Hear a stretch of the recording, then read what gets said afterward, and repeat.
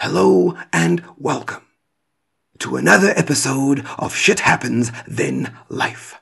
My name is Justin Hungo and I will be navigating you through the fecal matter once again this week. Today we will be discussing African mythology.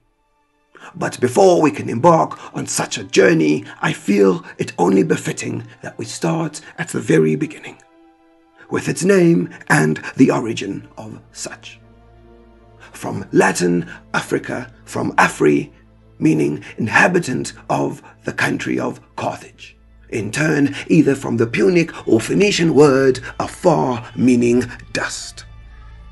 The Berber word Ifri, or the plural Ifran, meaning cave, in reference to the cave dwellers of Tunisia. Ancient Greek Frika, meaning without, cold, or Latin Aprica, meaning sunny. Hannibal Barca would not only be remembered for his ability to incite fear, but also to outthink his opponents. The greatest military leader was born in Carthage in 247 BC to Hamilcar Barca, the great general of the First Punic War. Carthaginians were a people from ancient Carthage, modern Tunisia and the northeastern part of Algeria, who trace their origins back to the Phoenicians. Hannibal would later become the Carthaginian general during the Second Punic War. For these wars were fought between the cities of Carthage in North Africa and Rome in northern Italy for supremacy over the Mediterranean region. When Hannibal's father died, he assumed command of the army at the age of 26. His crossing of the Alps, according to history, was one of his most significant achievements. Knowing full well that the journey would be difficult, Hannibal planned ahead by having scouts report to him on particular conditions. On his way, he would portray himself as a liberator, freeing the people of Spain from Roman control, just to be able to win these people to his side. By the time he had reached the Alps, his army had amassed and increased with new recruits, 50,000 infantry and 9,000 cavalry. Hannibal also had with him about 40 war elephants, which he was going to use to terrorize the Roman army and their cavalry. During the ascent of the Alps, Hannibal had lost several of his troops, as they not only had to battle the weather, but attacks from hostile tribes who had lived in the mountains. By the time they had reached the other side, Hannibal's army had been reduced to about 26,000 men in total and a few elephants only. However, still determined to gain victory, Hannibal had led his men down onto the plains of Italy, once again portraying himself as a liberator to get the cities to side with him against Rome. His army had joined these people who had now formed an anti-Roman force in northern Italy, and the main assault on the Romans had begun.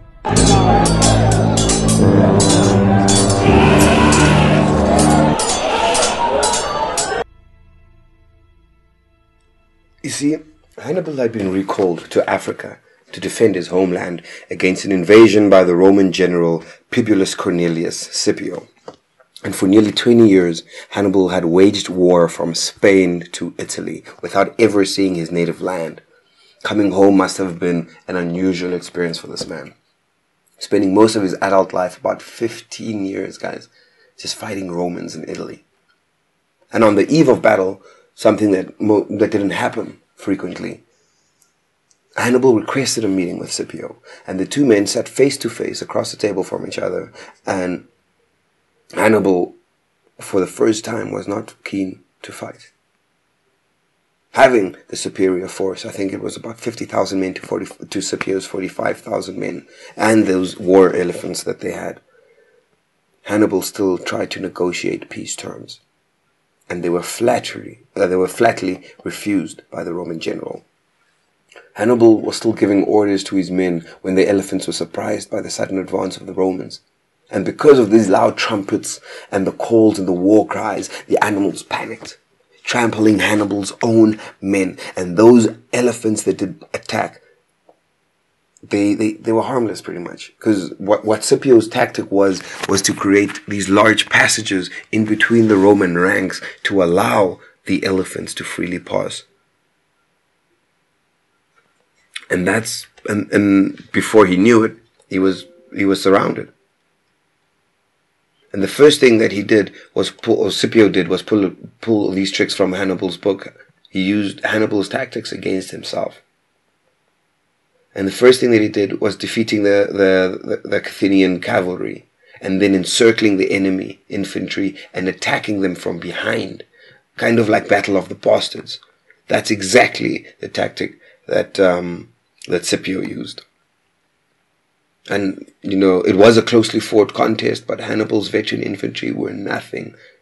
They couldn't handle it after sustaining all of those casualties, and also having the enemy surrounding them at all flanks proved costly for Hannibal. And he had escaped the battle, and he returned to Carthage, where he retired from war, and spent out his days as a statesman. And after that, he had fled to Turkey to try and start another army to attack the Romans. And once the Romans had eventually found Hannibal, which I also don't understand how exactly, but the Romans, so the Romans found him, and instead of, being captured by the Romans, Hannibal decided to poison himself. And this was in and around about his 60s. And that is the tale of Hannibal. Yeah, and that's how he passed. And so basically people, okay, so Africanus, Afrikaans, the land of Africanus, basically, because he defeated Hannibal, and Hannibal was such a revered general. But that's one of the theories, so to speak, of where where Africa got its name. See, and this actually brings us to the Libu people, or the Libyans, if you will. And their occupation of ancient Libya was first attested in the Egyptian language texts from the New Kingdom, especially from the Ramesses period. You see, the earliest occurrences were in Ramses II inscriptions. And as we know, there were no vowels in the Egyptian script, like, duh, come on, Becky. Like, the name Libu was written as RBW. Libu, RBW, Becky. Like, duh, we all knew that. So, in Egyptian hieroglyphs, Libu, or Libya, was written as RBW. And Ramses II, or the Third, was the one that defeated the Libyans in the 5th year of his reign. And this brings us over to their neighbors, which were the Ethiopians.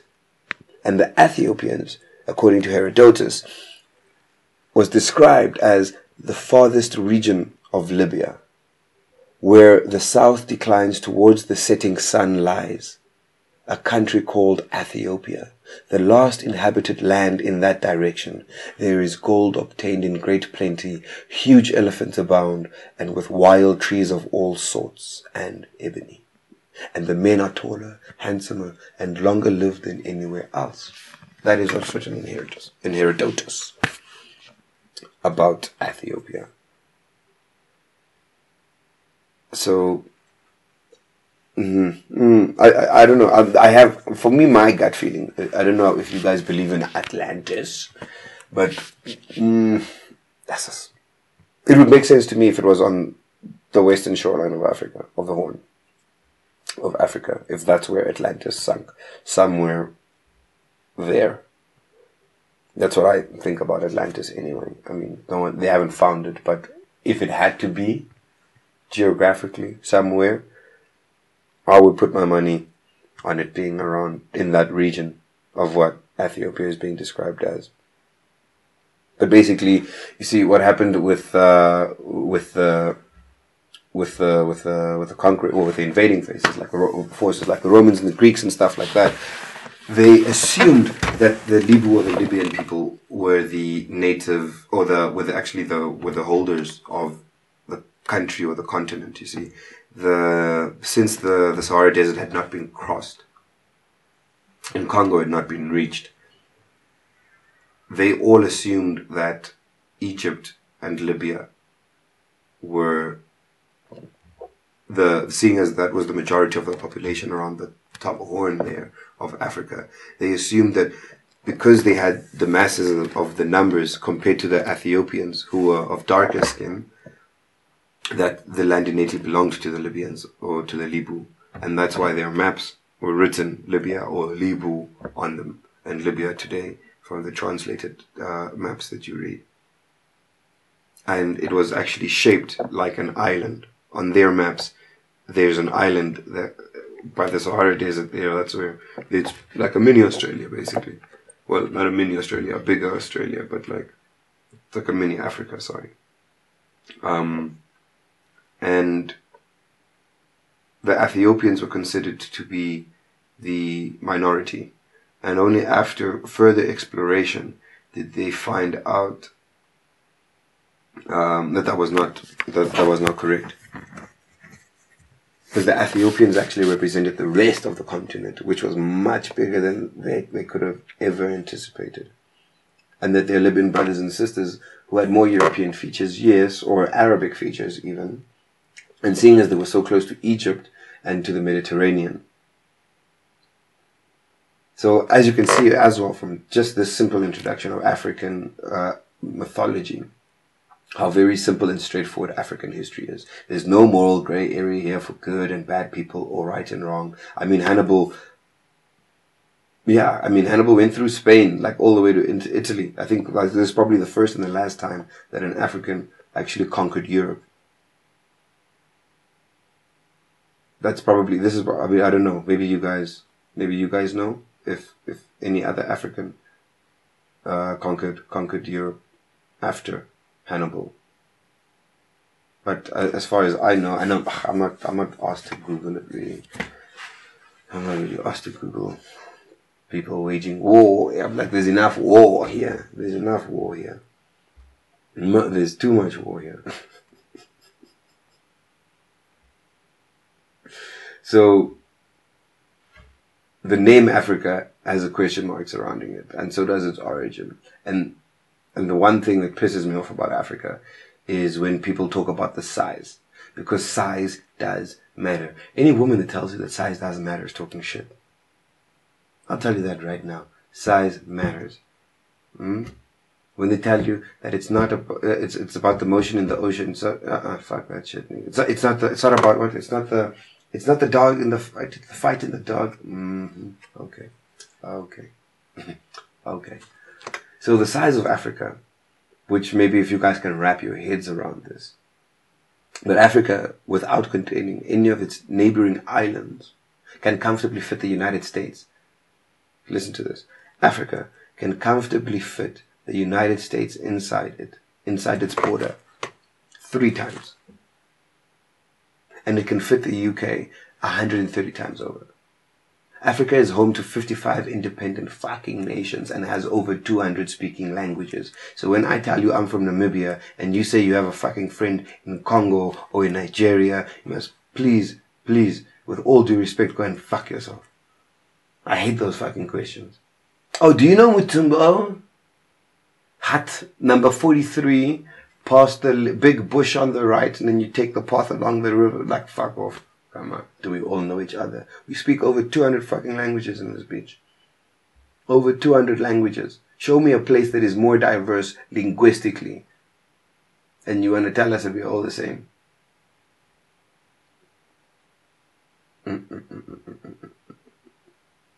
this misconception that people have of this word tribal. Tribal is a Greco-Roman term that was used to portray Africans or black people or Carthaginians, or whatever the fuck you want to call us, to portray us as uncivilized and undeveloped, and to justify the expansion and the colonization of their regimes. That's why they called us tribal, because being tribal, being a small tribal, before you even get to tribal, how do you define a group, a small collective of people? Is by calling them tribal, like villages or some shit like that.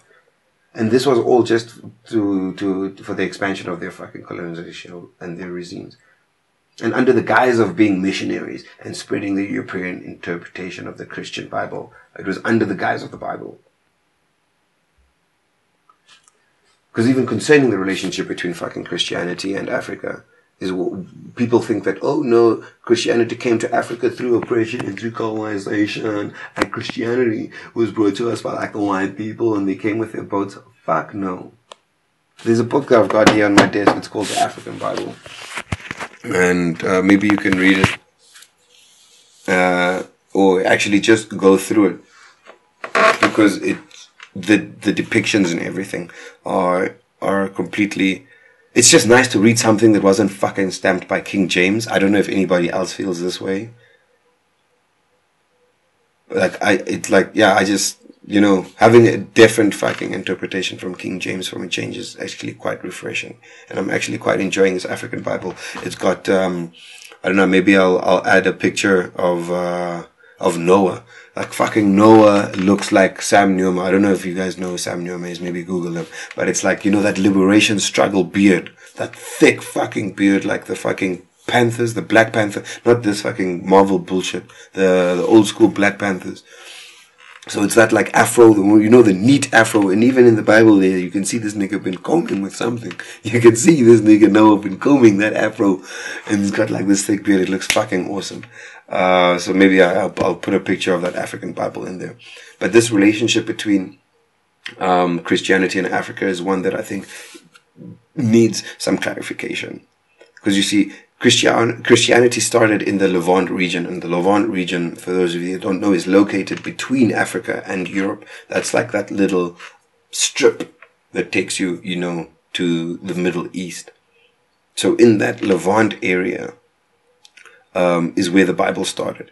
And there are 2 instances, or 3 instances actually, where Africans are mentioned, but not once and never ever in either King James's or in the African Bible is the word Africa mentioned. Not once. And the first time that we meet Africa is when, I think it's Joseph, it's in the Bible. I think it's when Joseph,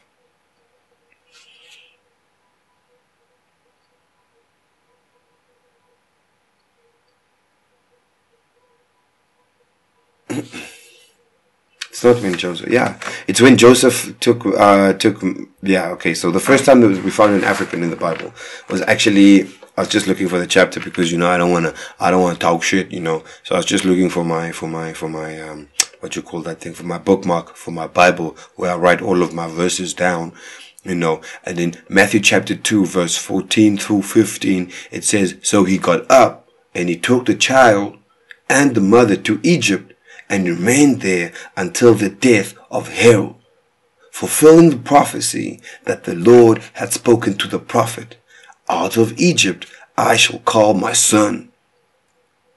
You check. So that's the first time that Africa is mentioned, but Egypt more specifically. And then the second time that we find it is when Jesus is carrying the cross. And when Jesus is carrying the crucifix, a man by the name of Simon from Cyrene helps him bear the cross. And Cyrene is also another African settlement or civilization, or a region even, if you will give us that honor. State. And then the third one is, I can't remember the guy's name, but I do know, I read it, and then it said that he was a eunuch. But he was also like a master. He was like the master of coins, but he was a eunuch as well. And he might have actually been from Ethiopia. I can't remember specifically. I don't want to give you bullshit, but Jesus had also met a eunuch that was from Africa, and those were the 3 African people. So Jesus was in and around the world. If he was really, then fine, away. But there were Africans that knew of him. It's not like we were cut off completely from what was happening there, that we did not know what was going on. So it's not like Jesus happened in a separate existence to what we know, and then one day these guys just rocked up with boats and then brought the Bible down. Nah, that's not how it worked out. That's not how it worked out at all. Because you see what they did with the Christian Bible, from the Levant area, obviously. So the Bible went two ways around the Mediterranean. You know, it went up north towards Europe, and then it came down south towards us. And us meaning like I'm in the fucking south, in the fucking southwestern corner here. So it took a while to get here, but that's what I mean, is that it worked its way from that region all the way down through Africa.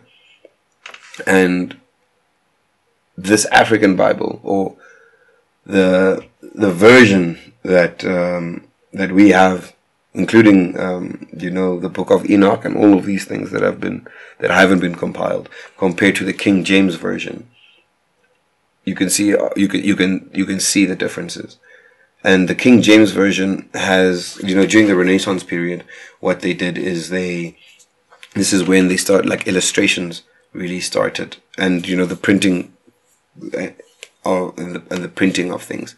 And this is when the Europeans now really took what they had and turned everything into their likeness. So when they would talk about, this is where the brown-haired, fair-skinned Jesus Christ comes from, is because it was from that time, and they would recreate. Even look at if you look up fucking Hannibal, his statue, you'll say it's a white dude. I swear to God, you'll say that this guy's from, like, he's got, you won't even say that he looks like he's maybe got some Mediterranean or You'll just say it's a white dude. And that just shows you how it gets from the page to whoever's ruling at the time, the Romans or the Greeks, and how they made it. And the reason that they made it in their own likeness is because this would be the precursor for them, for the Greeks and for the Romans. This would be the precursor. White Jesus was the precursor for European supremacy, and that's when the African diaspora started.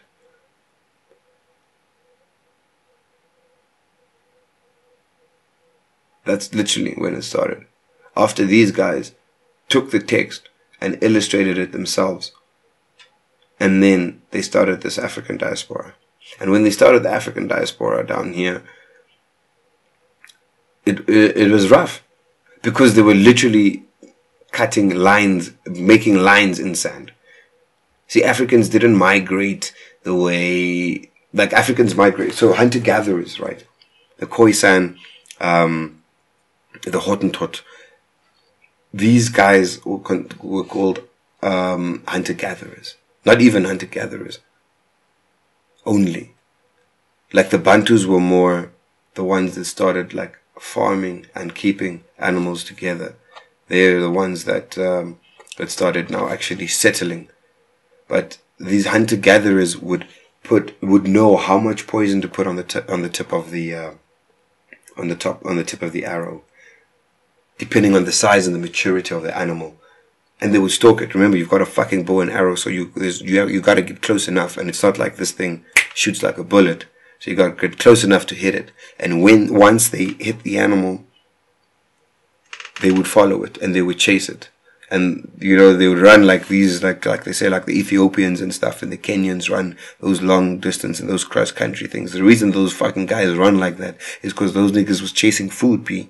Those guys would run for hours and sometimes even for days, until that animal fell, and they knew exactly how much poison to put on the tip of the arrow as to not destroy the meat or have it circulate through the blood and also poison themselves, in turn killing them and their families. And so if the animals move seasonally, then you in turn as a hunter-gatherer, you and your family or your tribe of uncivilized people, as they'd like to have you believe, would then also migrate with the animals seasonally. So eventually, while you're migrating, these Europeans come along and they start fucking drawing lines in the sand. And the only thing that we had back in the day, if you look at all the other borders around the world, look at all of the other borders around the world, most of the borders in the world are cut up with natural landmarks, mountain ridges, rivers, valleys, canyons, deserts and shit. But only in Africa do you find fucking straight lines.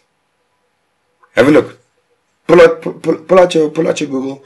Have a look. Just type in Africa. And now that we've already established that we are our dick is 3 times bigger than America's,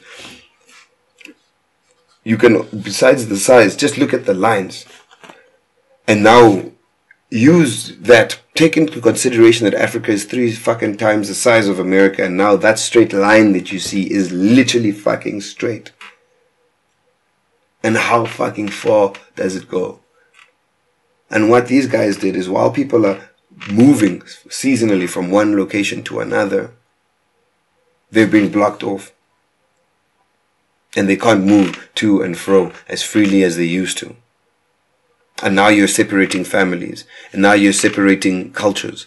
And you're putting everybody together. Which is exactly what made Africa the perfect fucking breeding ground for civil war. Because you're literally locking people up that don't speak languages, that don't speak the same languages, that have different beliefs. We've got people in Africa that follow Islam. Then you've got the Christians, and then you've got the people. I mean, if you come down from the Nile, there were people that were still following Zeus and the Greek gods. So now you've got this fucking furnace or this pressure cooker with no release, and that's every fucking African country.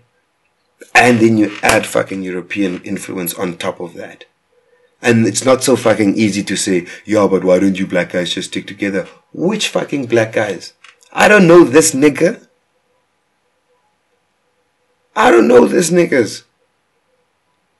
Just because there's a line in the sand, now you want to say it's your neighbor. Fuck a neighbor, nigga. Everybody's been moving, doing their own thing, moving their own way. If there was a specific piece of land that you wanted, you fought for it and you got it. If you could not settle next door, if you could not compromise or marry in or do what was necessary and custom at the time. But blocking people from moving freely is what fucking killed us. Because we were moving as it is. And if you were in the south and you were moving to the north with a cycle and with the animals, then you found yourself completely fucked. You found yourself completely fucked up. And another misconception that people have is that Africans didn't build anything. Africans didn't build anything that lasts, at least. Besides Egypt, obviously. But what about Great Zimbabwe? Great Zimbabwe from 1100 to 1550 was flourishing. Flourishing. And that was in the late Iron Age of Southern Africa. And the capital kingdom of Zimbabwe, which was a state of the Bantu-speaking Shona people. If you guys don't know, now you know. And this site was built in a fucking way that still fucking people can't believe. All of these guys, they still can't believe how these guys did what they did down here in Zimbabwe. You can say what you want, but the Shona people are not to be fucked with around here. They're to be respected out here. Because these people built they built on top of a natural citadel.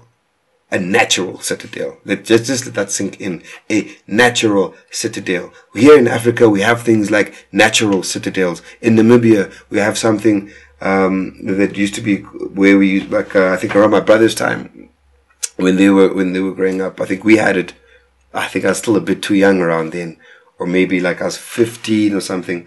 But there's this natural amphitheater that's located in the desert here, on the skeleton in the coastal desert of Namibia. We have a natural amphitheater. This is shit that we had by nature. We don't need to fucking go and build this.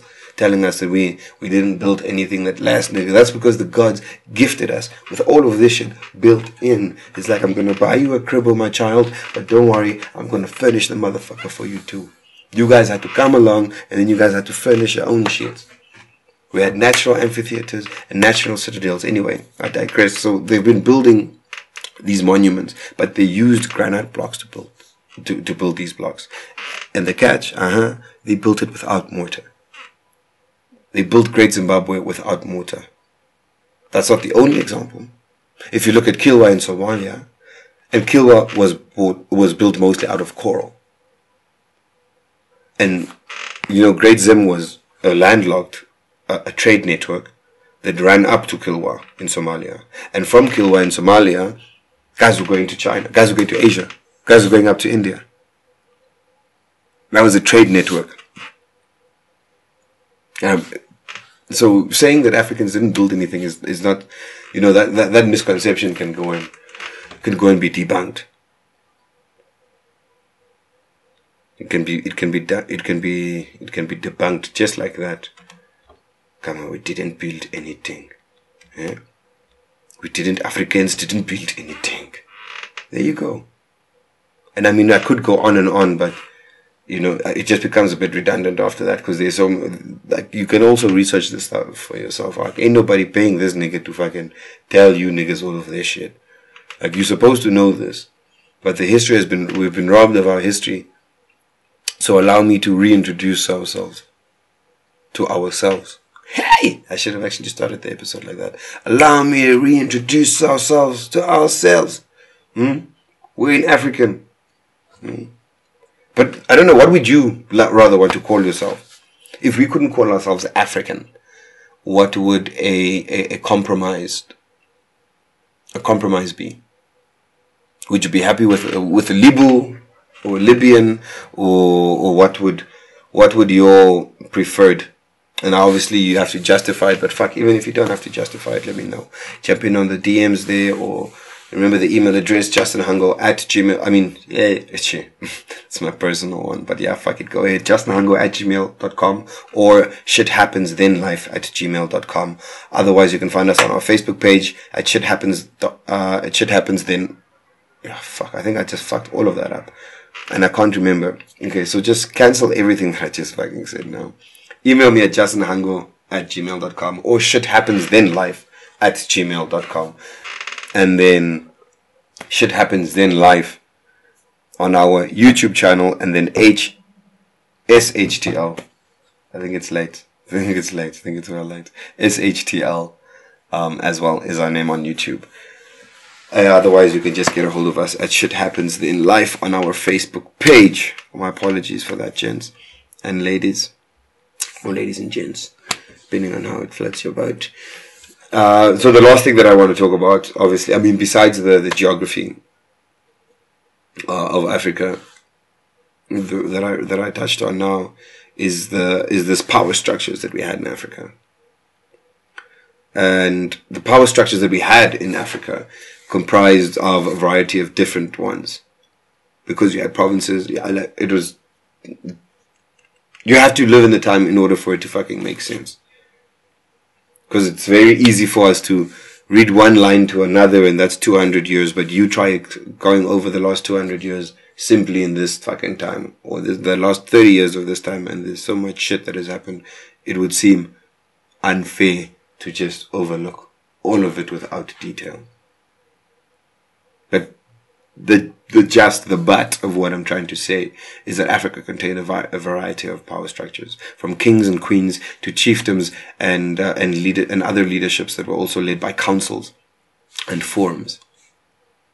And when the British and the Europeans imposed something called indirect rule, which was a system of government where one nation would be governed by another, but it would still be able to retain its administrative and legal powers. But the borders now stopped people from migrating seasonally, in turn keeping those people inside, working and working and working.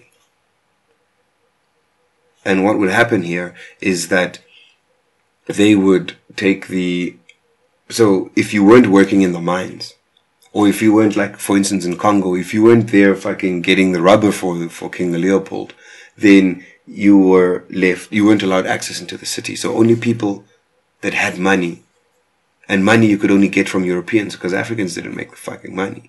So the Europeans would say, okay, no, the only way for you to get into the city is if you have money. The only way for you to get money is to work. And normally the only person that you can work for money would be for a European, because they're the ones that hand out the money. It's theirs. They brought it.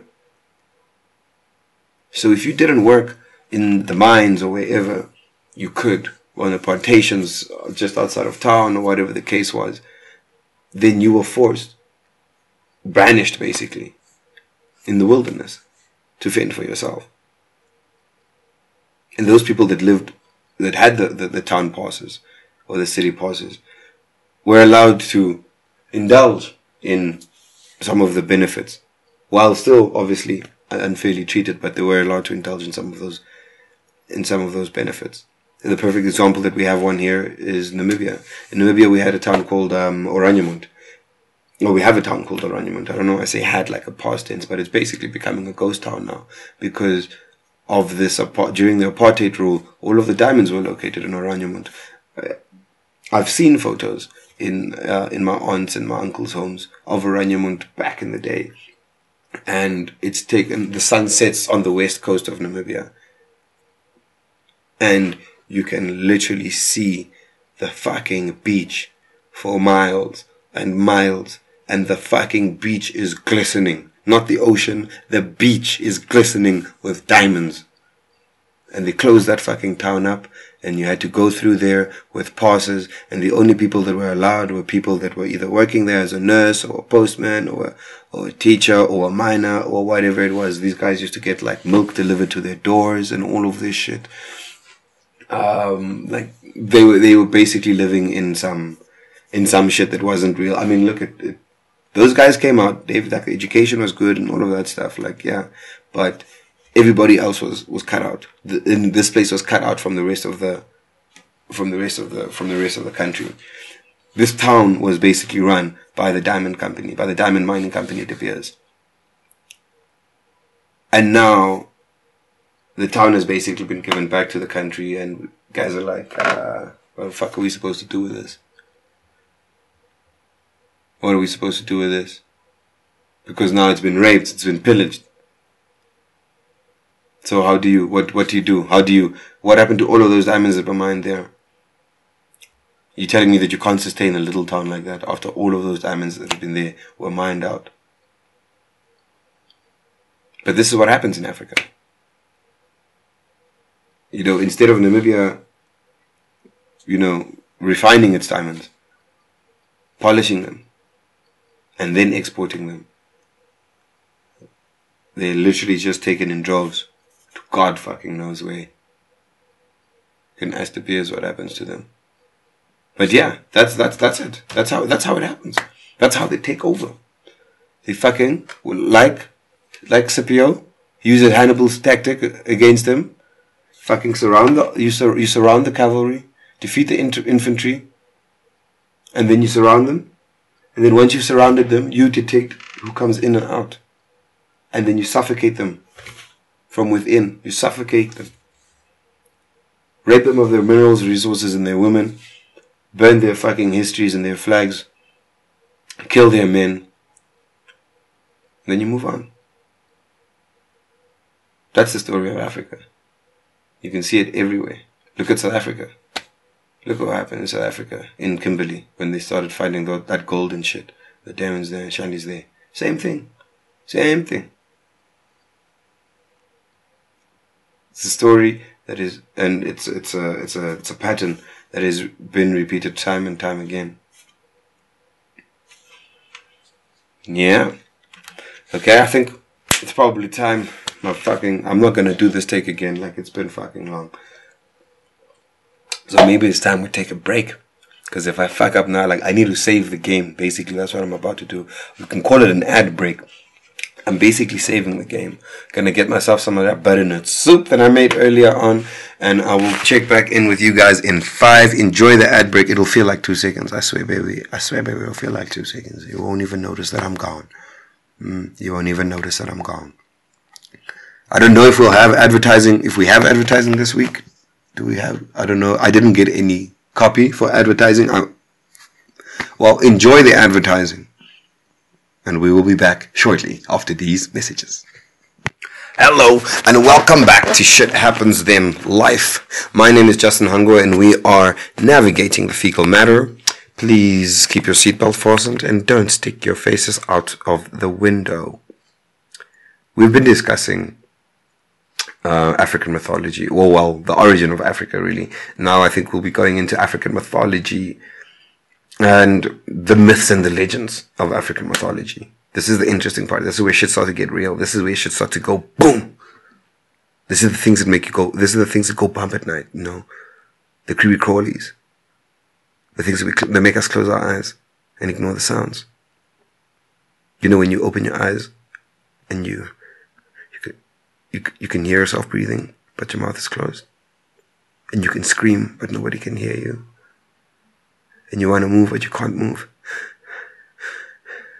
And so you start breathing faster and heavier, and you, out of the corner of your eye, you can see something there in your room. And you keep calling out and you're calling out, but nobody can hear you. And then it moves closer and closer. This is the shit that we're talking about, fam. This is the shit that goes bump at night. The myths and the legends. And how things came to be. See, many myths explain how the world came into existence. And we've already spoken about the ones that have come from the other side. But now from here, the Dogon people say the twin pairs of creator spirits, or gods, if you will, called Numu, hatched from a single cosmic egg. And other groups also speak of the universe beginning with an egg. But people in both southern and northern Africa believe that the world was formed from the body of an enormous snake, Snyoka, and sometimes said to span the sky as a rainbow. The Fon people of Benin tell of Gu, the oldest son of the creator twins, Mau, who is moon, and Lisa, sun. And Gu, who would be Adam, or Cain and Abel, if you will. Okay, but yeah, technically the two gods. So Adam, Gu would be Adam, just to put it into retrospect, came to earth in the form of an iron sword, and then became a blacksmith. His task was to prepare the world for people. He taught humans how to make tools, which in turn enabled them to grow food and build shelters. The San people, the Bushmen of the South, say that creation was the work of a spirit named Ditl, who was alternately a man and many other things, such as a flower, a bird, or a lizard. Myths from across Africa will tell you how death came into the world, and the supreme God meant for human beings to be immortal. But through an unlucky mistake, they received death instead of eternal life. Some stories relate that the god told a cautious chameleon to carry the news of eternal life to earth, but a faster lizard with news of death arrived first. The Mende people of Sierra Leone say that a toad with the message, death has come, overtakes a dog with the message, life has come, because the dog stops to eat along the way. That's actually fucking clever. That's quite clever. We have gods and tricksters across the sea. See, between the 1500s and the 1800s, many a thousand of Africans were brought to the Americas as slaves. Thousands of them. And their myths and legends helped shape the black cultures that developed in the Caribbean islands and in the United States that we find today. The Caribbean religion known as Vodun, or Voodoo, as we know it now, for example, involves the worship of the Voodoo West African gods. Enslaved blacks also told traditional stories about their spider, Anansi, and the trickster hare. Anansi came to be called Anansi, and the Ha became bearer, brother, rabbit. The character who appears in the Uncle Remus animal fables were collected by Joel Chandler Harris in the late 1800s. Boom. And you guys say we don't have knowledge? You guys say we don't have knowledge? See, this thing about knowledge, I don't understand. You guys say that we don't have knowledge, when in actual fact, the first cesareans, the first successful cesarean was performed in about the 1800s by Ugandans. You guys can Google this. Google this out and tell me. Let me just look for my notes here. I've got my notes here. So the first successful cesarean was done in Uganda.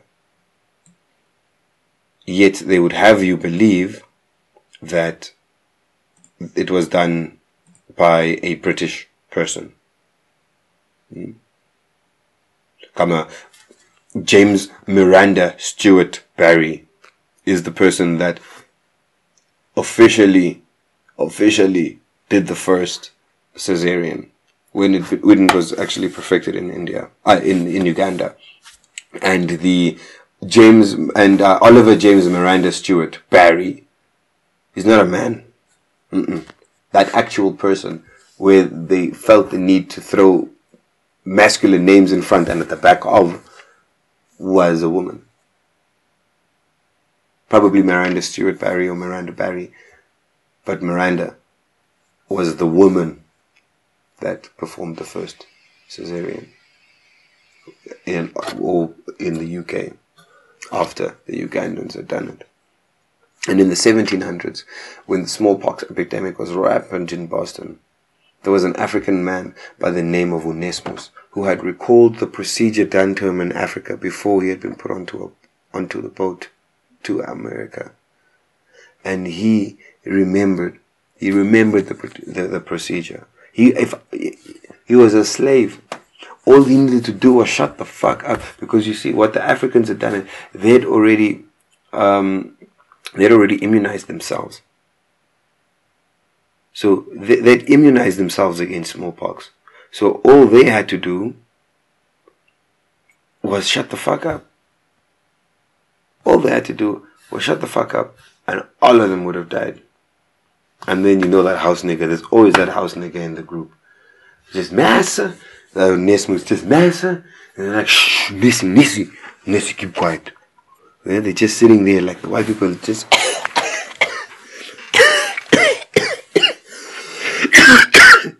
white people just dying all over Boston. And then these Africans ain't even coughing, bro.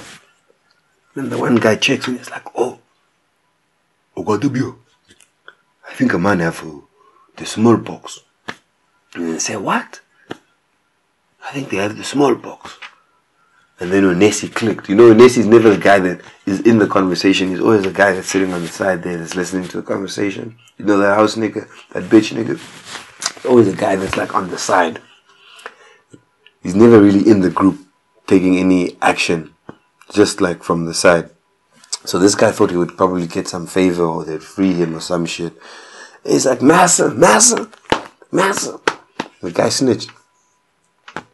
And then, what is his name? Cotton Mathis or something like that. He was inducted into the Royal Society of Medicines or some shit. And then Onesmus, disappeared from the history books after he tried to buy his freedom. It said he tried to buy his freedom, not that he successfully bought his freedom. So Nessie Dango fucked up everyone. You see, when Kanye West said that slavery was a choice, this is that choice made by Nessie, by one man. This is kind of like Judas. And Nessie kept his fucking mouth shut. Nessie kept his mouth shut. All of those guys in Boston would have died, bro. And then Boston would have been something. Boston would have been Atlanta.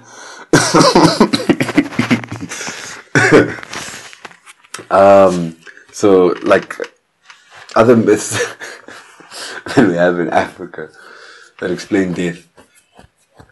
come into the world. The other myths that explain why death came into the world are apparently because people or animals angered the gods. Sorry, Nessie, man. You know I didn't mean that, bro. I'm sorry, bro. I know you were doing the right thing by saving people. I'm just taking ass, nigga. You're in a house, nigga. The newer people of Sudan blamed death on a hyena who cut the rope that connected heaven and earth. Their neighbors, the Dinkas, say that a greedy woman, not satisfied with the grain the high god gave her, planted more grain. She hit the god in the eye with her hoe, and he cut the connecting rope. A tale told by the Luai people relates that a chameleon cursed people with death because a man broke the laws of hospitality by refusing to share his food with the chameleon. And that's very important, the laws of hospitality, which also, I'm sorry that I keep going back to this as a reference point, this Game of Thrones shandy. But the thing I love about George R. R. Martin's writing, is that he layers his characters.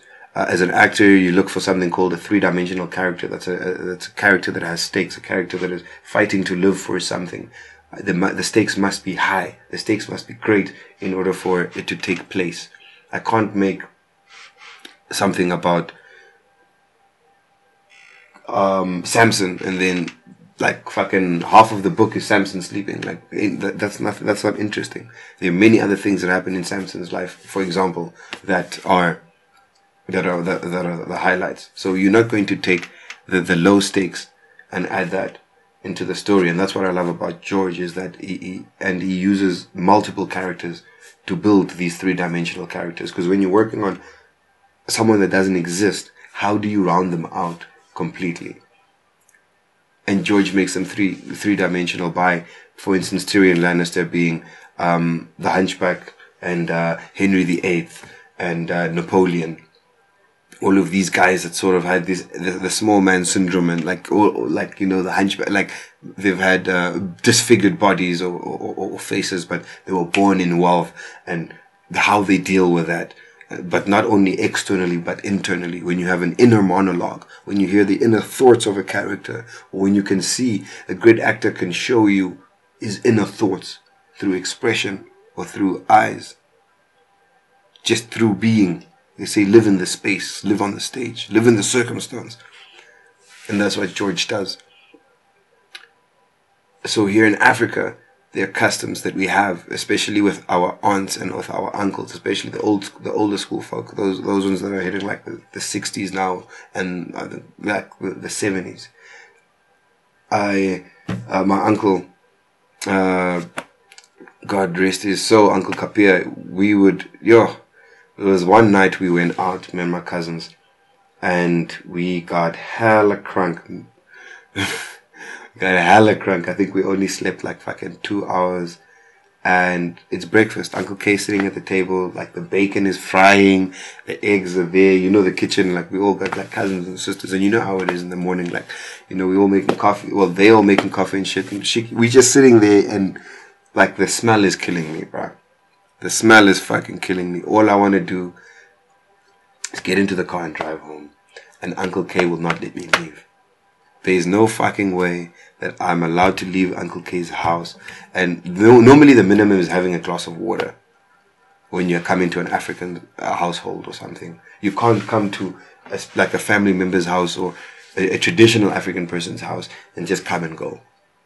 You need to at least sit down and have, whether it's milk or normally we have the farm milk, like the goat milk or the cow milk from the farm, whatever.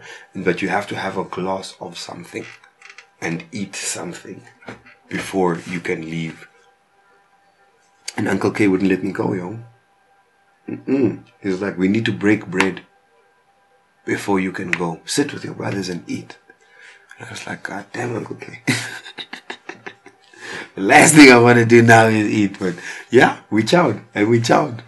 All of us hungover as a motherfucker sitting at that table eating breakfast with our uncle. And that's the way it's supposed to be. Or that's the way it is in Africa. At least in Namibia, wherever we can find it, we appreciate it.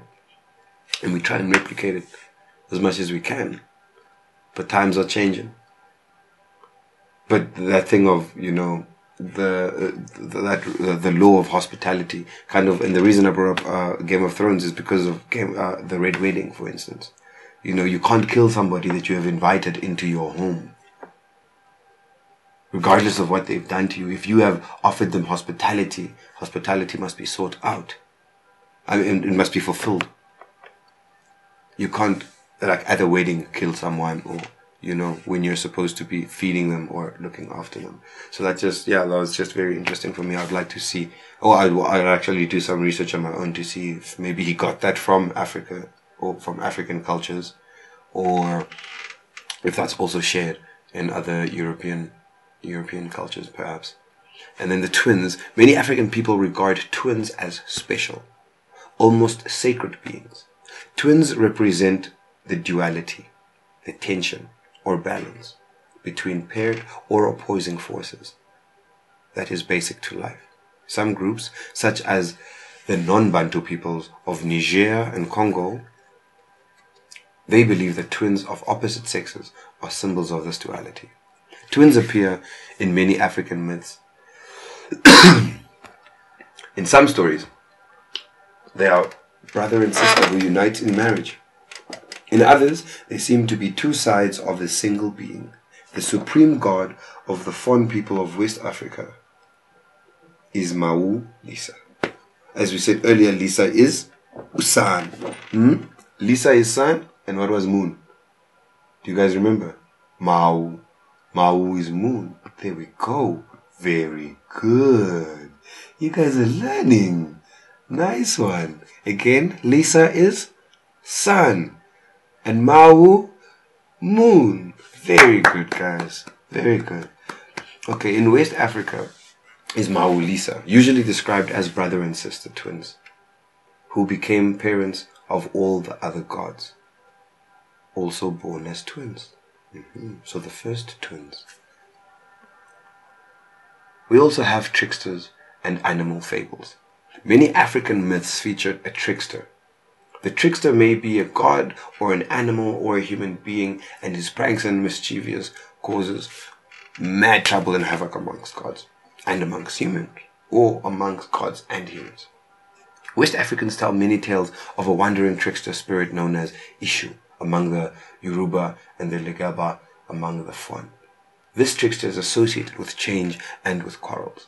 In some accounts, he is the messenger between the world and the supreme god. Animal tricksters are often small, helpless creatures who manage to outwit bigger and fiercer animals. Anansi, for example, the spider trickster of the Ashanti people, is known throughout West and Central Africa. Tortoises and hares also appear as tricksters. In one such tale, the hare tricks a hippopotamus and an elephant into clearing a field for him. Other stories about animals show them helping humans. The San and Bushmen say that the sacred prey mantis gave them words of fire. And the Bambara people of Mali say that an antelope taught them agriculture. A popular form of entertainment is the animal fable, a story about talking animals with human characteristics. Many fables offer imaginative explanations of features of the natural world, such as why bats hang with their heads downward, or why leopards have spots. So we have, as you can see, an enormous base to start with, not even base, an enormous source of information here in Africa and stories, and none of them having to be more correct than the other or more accurate than the other, seeing as we are so diverse and we are split so far apart, and how huge the continent is. And next time someone tells you, or next time you look at Google Map, just remember how big Africa really is. And remember how much they play hating us. Don't be a house nigger. Don't be a house nigger. Tell them Africa is 3 times the size of the United States of America, God damn it. And size does matter. We don't give a fuck. We got the big dick now. I'm running out of water here. It's ironic because I'm in Africa.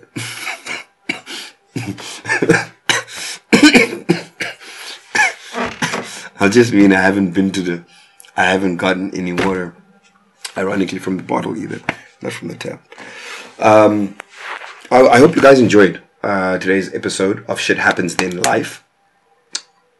I hope that, you guys have a good week ahead. I know that this shit was supposed to come out yesterday, but what I realized that the preparation and the amount of fucking times I do this shit over and over and over again, especially the longer it is and the more accurate you have to be with some of these things. Like I don't want to be out here shooting shit for all of this time, loosely trying to remember dates and figures and names and shit. I wanted to come to you with something that was concrete, made sense, and hopefully entertained you. I hope that you've enjoyed yourself. I hope that you've learned something. I hope that you can take something away from this. And if at anything, I hope at least maybe it just helps you fucking kill some time on the way to work, and maybe it doesn't feel like a schlep on your commute. I've been Justin Hungle. I've been your pilot through the fecal matter once again this week. Until next time,